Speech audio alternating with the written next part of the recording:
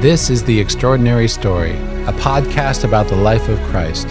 Jesus Christ, God Himself, entered the confusing maze that is our world to show us who we are and to give us His cross as a ladder up and out. This is His story and ours, The Extraordinary Story. Brought to you by Ex Corde at Benedictine College in Atchison, Kansas. Written and hosted by Tom Hoops. Two groups clash in two different gospel stories which we will look at today. On one side is the band of Jewish men who think they've found the new Messiah, and on the other is the Roman occupier who thinks that his tribe is the new ruler of Israel.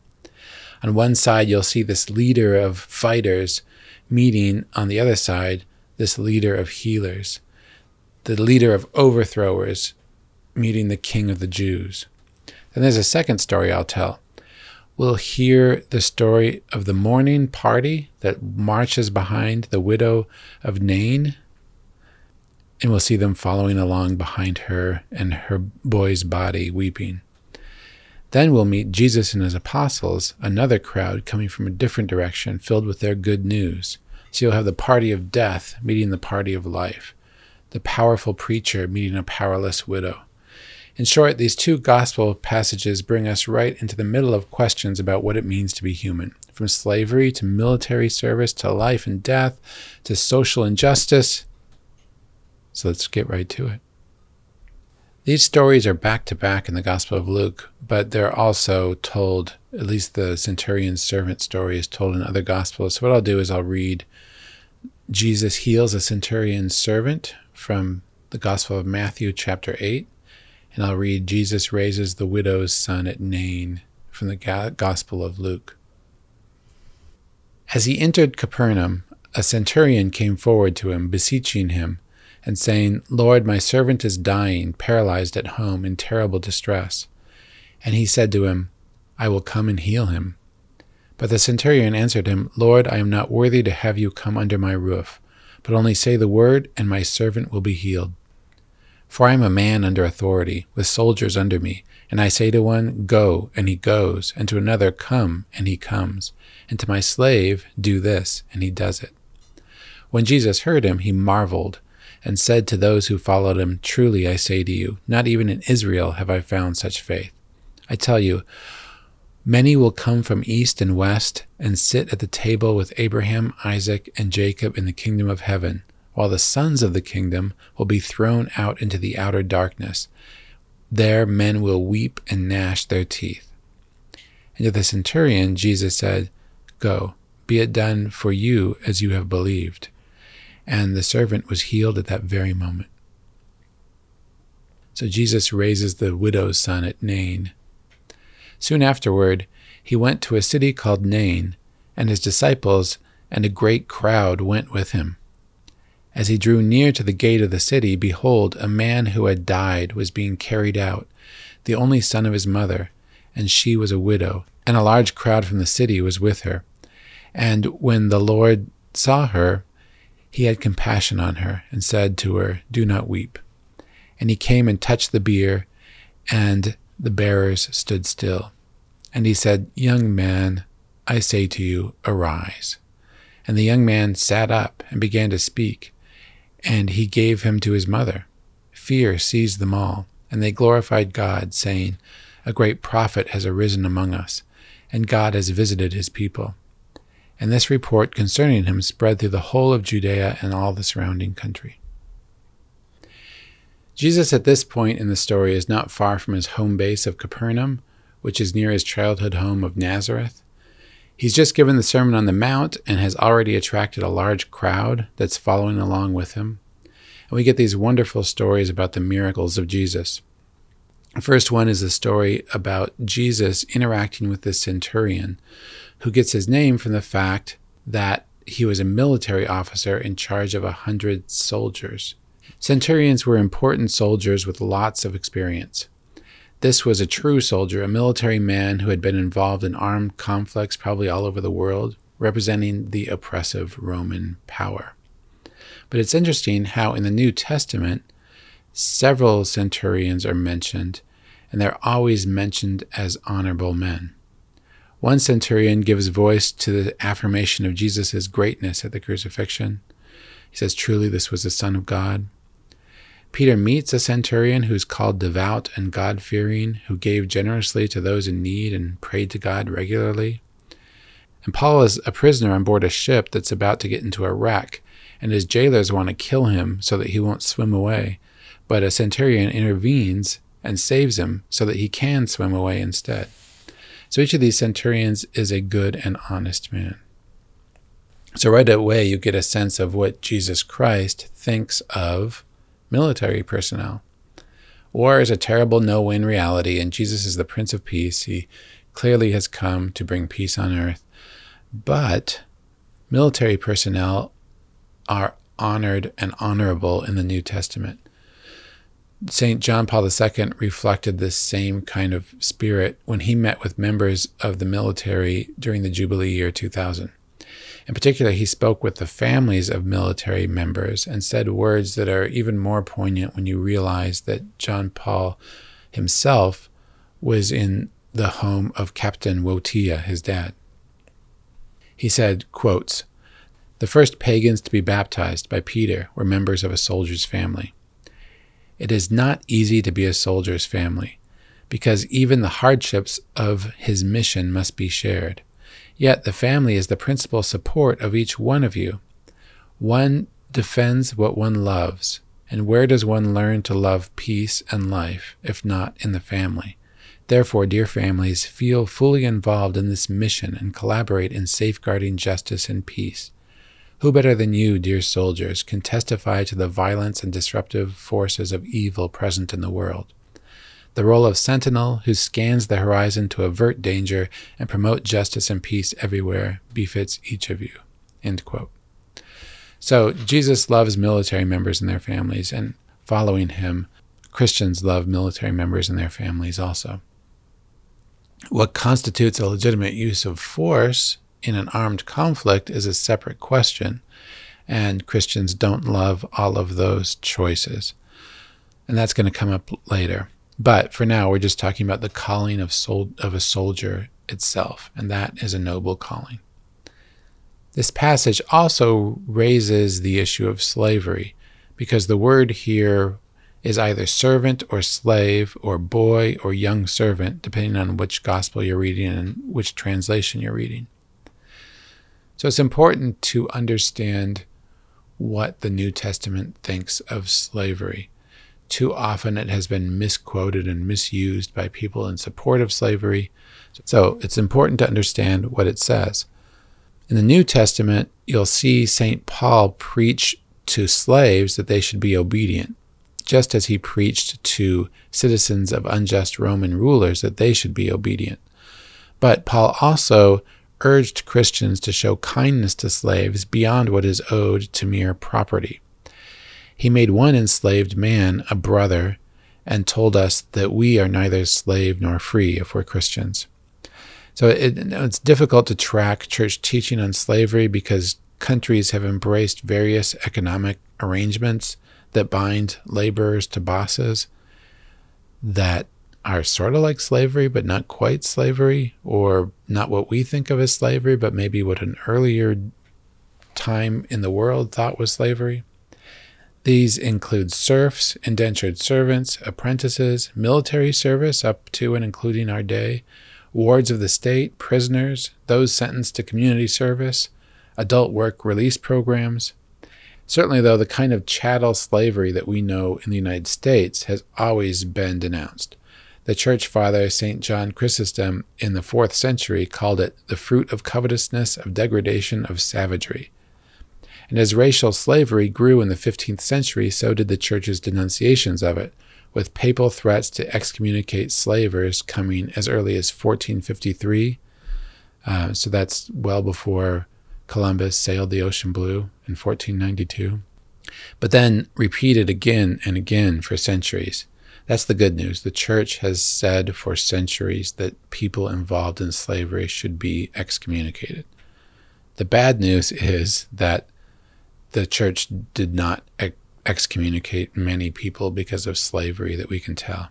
It's kind of like the teaching on abortion now, something that the church condemns but tolerates. The church definitely condemned slavery then, but tolerated even politicians who promoted it. And the church definitely condemns abortion today, but tolerates even some politicians who promote it. But you can see what the New Testament's attitude towards slavery is in this gospel that we're considering today.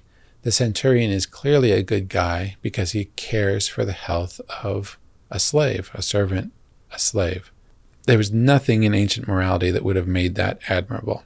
So this gospel is one of the early texts of Western civilization that begins to look at slavery in a whole new light. The centurion is clearly filled with concern for this servant who is in terrible distress. We never hear exactly what the illness is, but we hear he's paralyzed. We hear that he's in a kind of a tortuous pain. You also find the issue of uncleanness both in the centurion story and in the story of the widow from Nain. Normally, a Jew would not enter the house of a Gentile because that would incur ritual uncleanness. But Jesus here himself proposes going to the house of the centurion to cure the slave. Jesus, as we will discover, is immune to this kind of uncleanness, and after him, we all become immune to this kind of uncleanness. One great thing about this gospel, though, is the way it shows how Jesus marvels at the faith of the centurion.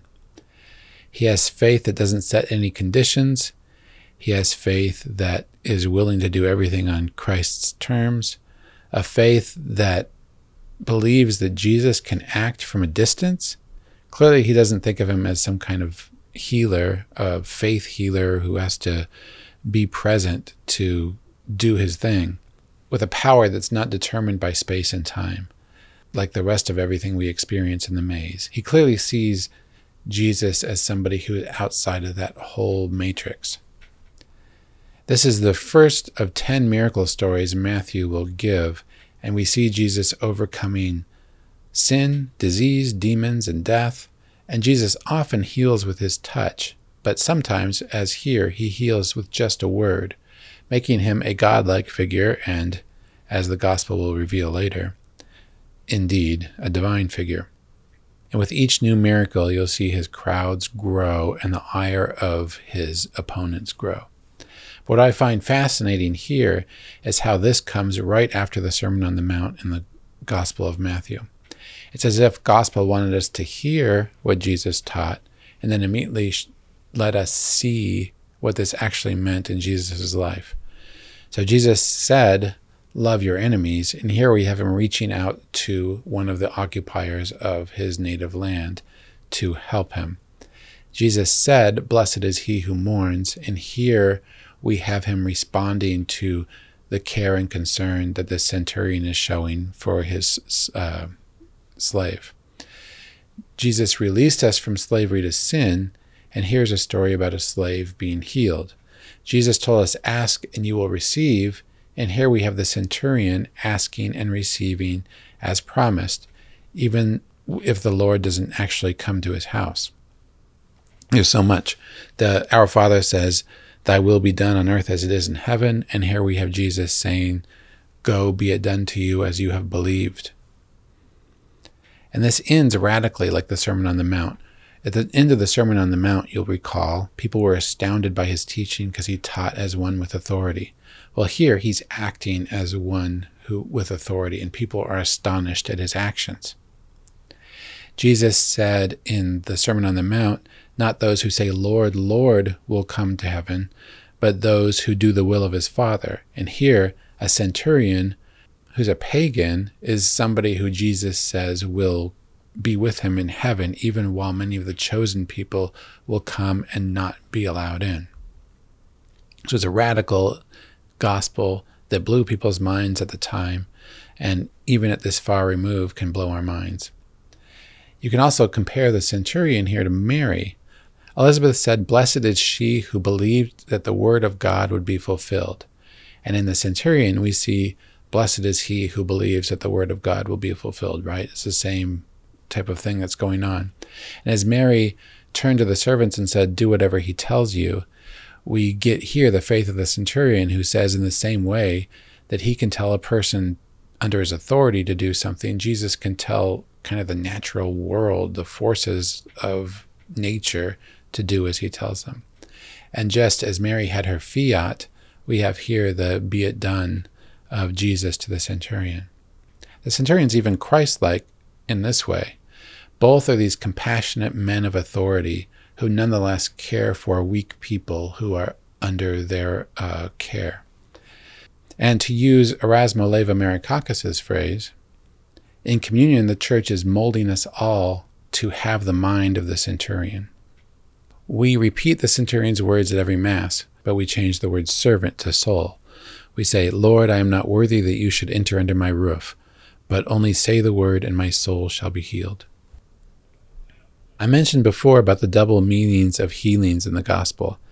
The leprosy that was healed was kind of a stand-in for sin, or a sign of sin. That goes for this tortuous, paralyzing illness that this servant is suffering. Our soul is sick like the centurion's soul, but a word of Jesus can make it right. The centurion has built a house for prayer for the Jews, we hear in the Luke version. He didn't consider his own house a house for Jesus to visit. Maybe it wasn't until Jesus rose. But our own soul is in the same situation. Our own soul is unworthy for Jesus to visit, so we have to pray to make it so. In the 400s, St. Maximus of Turin wrote, "See how the devout centurion becomes worthier to receive health as he confesses that he is unworthy. In considering his dwelling unacceptable, he has made it the more honorable and acceptable." End quote. You know, when the centurion says these words to Jesus, Jesus marvels at his faith. That's the same verb the Gospels will use later to say people marveled at the miracles of Jesus. In the 300s, the early Christian writer Ephraim the Syrian wrote how remarkable this is, saying, "Jesus marveled at the centurion. God marveled at a human being." End quote. We'll say more about the miracle of the Eucharist later, but St. John Paul II says we should be amazed at it. It's remarkable to think that we are amazed at Jesus Christ truly present in the sacrament, and so we imitate the centurion, and if we imitate him well, then at the same time, Jesus is amazed at us, marvels at our faith. And that's only one of the two stories we plan to talk about. The other is the story of the widow from Nain.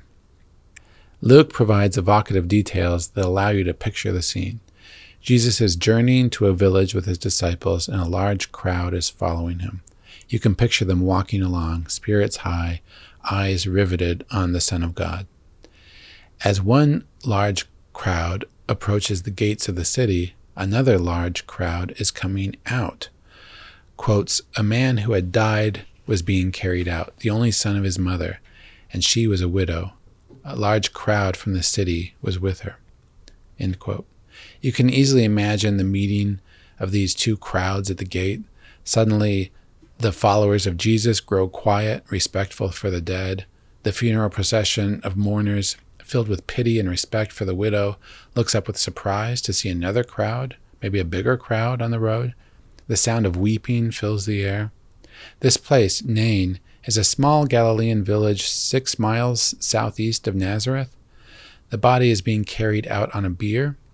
People weren't buried in coffins back then, so to picture this, you have to picture a body on a stretcher, possibly in a basket, but it's also possible that it's just laid out on the bier for all to see. With the body is a crowd.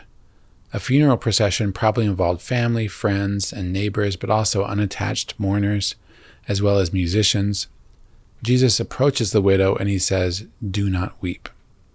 This is a very strange thing to say at a Semitic funeral, where public weeping is a cleansing act. And if you've ever seen a Middle Eastern funeral, it's really something that people do not hold back in their expressions of grief. A follower of Jesus, having been electrified by his Sermon on the Mount, might also notice that this is a departure from Jesus' advice, "Blessed are they who mourn, and blessed are you who weep." He's literally telling her not to weep. This strange advice is accompanied by a very strange action. Jesus approaches the bier and touches it, which is a shocking gesture. Contact with the dead makes you unclean according to the law. What Jesus does is something that you must not do. The two crowds would have had two very different reactions to this. Those following Jesus would see it as a sign that this man really was special. The normal rules don't apply to him. Those following the dead young man would be riveted, wondering what this could possibly mean, how this was going to end. The bereaved mother has lots of reasons to be sad. She's going to face really great hardship with the death of her son. In the society where she was living, being without a male family member was going to make her reliant on the charity of others. The law says in Deuteronomy 26, "When you have finished setting aside 1/10 of all your produce in the 3rd year, the year of the tithe, you shall give it to the Levite, the foreigner, the fatherless, and the widow, so that they may eat in your towns and be satisfied." End quote. So she's basically going to enter this kind of religious welfare state. This is why Luke says, "The Lord looked at her and had compassion on her." It's interesting that Luke calls him the Lord, using the same phraseology a Jew would use to refer to God without saying his name. It fits especially here where Jesus shows his power over life and death. Everyone would have heard Jesus say, "Young man, I tell you, arise." The young man immediately sits up and begins to speak. It'd be fascinating to know exactly what he said, but the gospel doesn't say what he said. It says only that Jesus gave him to his mother, which is a remarkable phrase. Jesus gave him to his mother. We can picture that beautiful reunion also. One thing that is astounding about the story is not just the fact that he brought a dead person back to life, but that he did it so easily. In the Old Testament, in 1 Kings chapter 17, the great prophet Elijah raises a widow's son also. But he had to take the body and carry it to an upper chamber, then stretch himself out over the body 3 times, crying out to God. In that story, too, he uses the same words. He delivered him to his mother. He gave him to his mother. That's like an image of birth, kind of reminiscent of what Nicodemus was saying about a man being born again, only actually happening here, where this man is brought to life again and then given to his mother. Elisha also raises a widow's child in 2 Kings chapter 4, and it's even harder for him. He has to stretch over him and make contact with his eyes and with his mouth. Then he gives the child back to the mother in the same way. Jesus has to do none of that. His words were all he needed to heal the centurion's slave, and his words are all he needs here. Consider the two crowds once again. On one side, you have death, a centurion dedicated to battle in the first story, and mourners crushed by a death in the second. These are stories from the life of Jesus, but they are also word pictures of the battle between the way of life and death that all generations who follow Jesus have faced. And the two crowds in the gospel illustrate the same thing. The centurion leads soldiers for the emperor. Jesus leads apostles for the Father. The apostles were following an extraordinary life-giving young man. The mourners were following a dead young man. In our day, these two crowds are still meeting, the culture of death and the culture of life. On the one hand, you have people who believe that death is a possible answer to the problems of the world, the death of the unborn, the death in war. Also, increasingly, a number of people who consider suicide a way out. And on the other hand, you have people who believe that life is the only answer.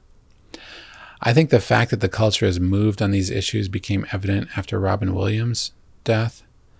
Robin Williams committed suicide, and Shepard Smith did what people always used to do when speaking about a suicide. He called the comedian's death cowardly.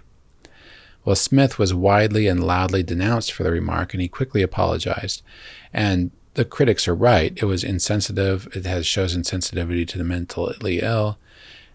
But shouldn't we also be willing to stigmatize suicide, especially at a time when so many vulnerable people are likely to imitate it? Around that same time came the articles praising the decision of Brittany Maynard, a young terminally ill woman, to take her life. Her decision was greeted as a great, brave choice, worthy of the cover of People magazine, which is a bold new posture for America, not only tolerating suicide, but celebrating it. Now we have headlines that are coming out of Canada, as I record this. Canada expanding assisted suicide law to the mentally ill. And then there was a Christian publication that said, Canada euthanized 10,000 people in 2021. Has death lost its sting? Meanwhile, there's a recent Pew survey that found that only a small minority think doctors should do everything possible to save them. Nearly 2/3 approved of suicide to end suffering. 6 in 10 of those surveyed had not thought much about their end-of-life decisions, and that was even among those aged 75 or older. Less than half have given it much thought. Not only do we not like to think about death, a breakdown in community also means that we don't really have to. Pew said a solid majority reported that no one particularly close to them had died in the last 5 years. Now, this survey came before COVID, but even then, I think it's indicative of the fact that we aren't that close to people, and that means we do not mourn, and we also have lost some sense of how tragic it is when someone dies.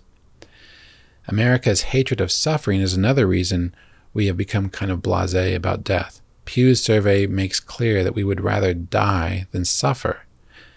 It's not death we fear most, it seems. It's discomfort.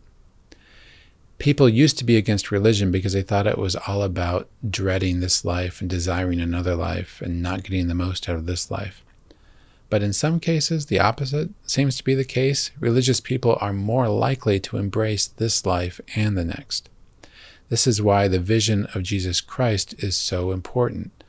He gives people meaning and purpose in their lives, which delivers not an existence that is meaningless without pleasure, but a life in which even suffering can make an impact.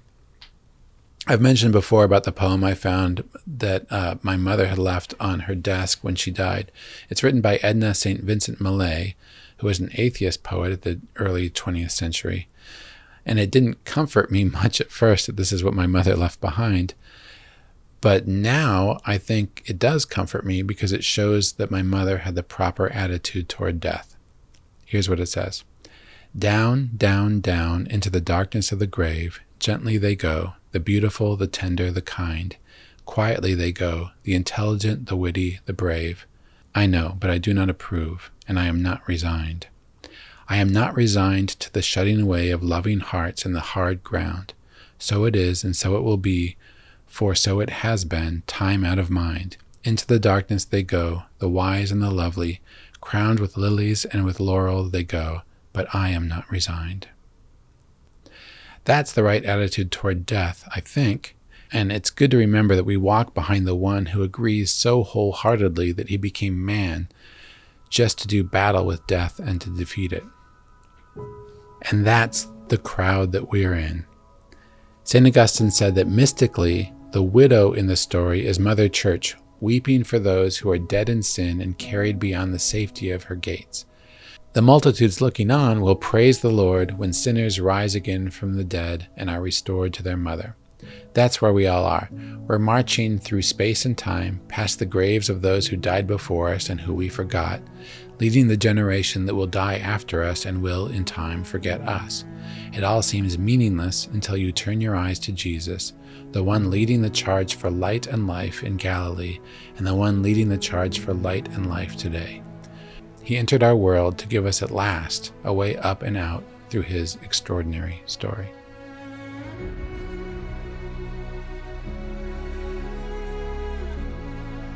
The Extraordinary Story is written by Tom Hoops and produced by Ex Corde at Benedictine College in Atchison, Kansas. Our mission is to produce media that will transform culture in America through Benedictine's mission of community, faith, and scholarship. If you enjoy this podcast, please follow us on Spotify and Apple Podcasts or wherever you listen. Leave a review and share with a friend. Help us tell others about the extraordinary story. Visit us at xcorde.org.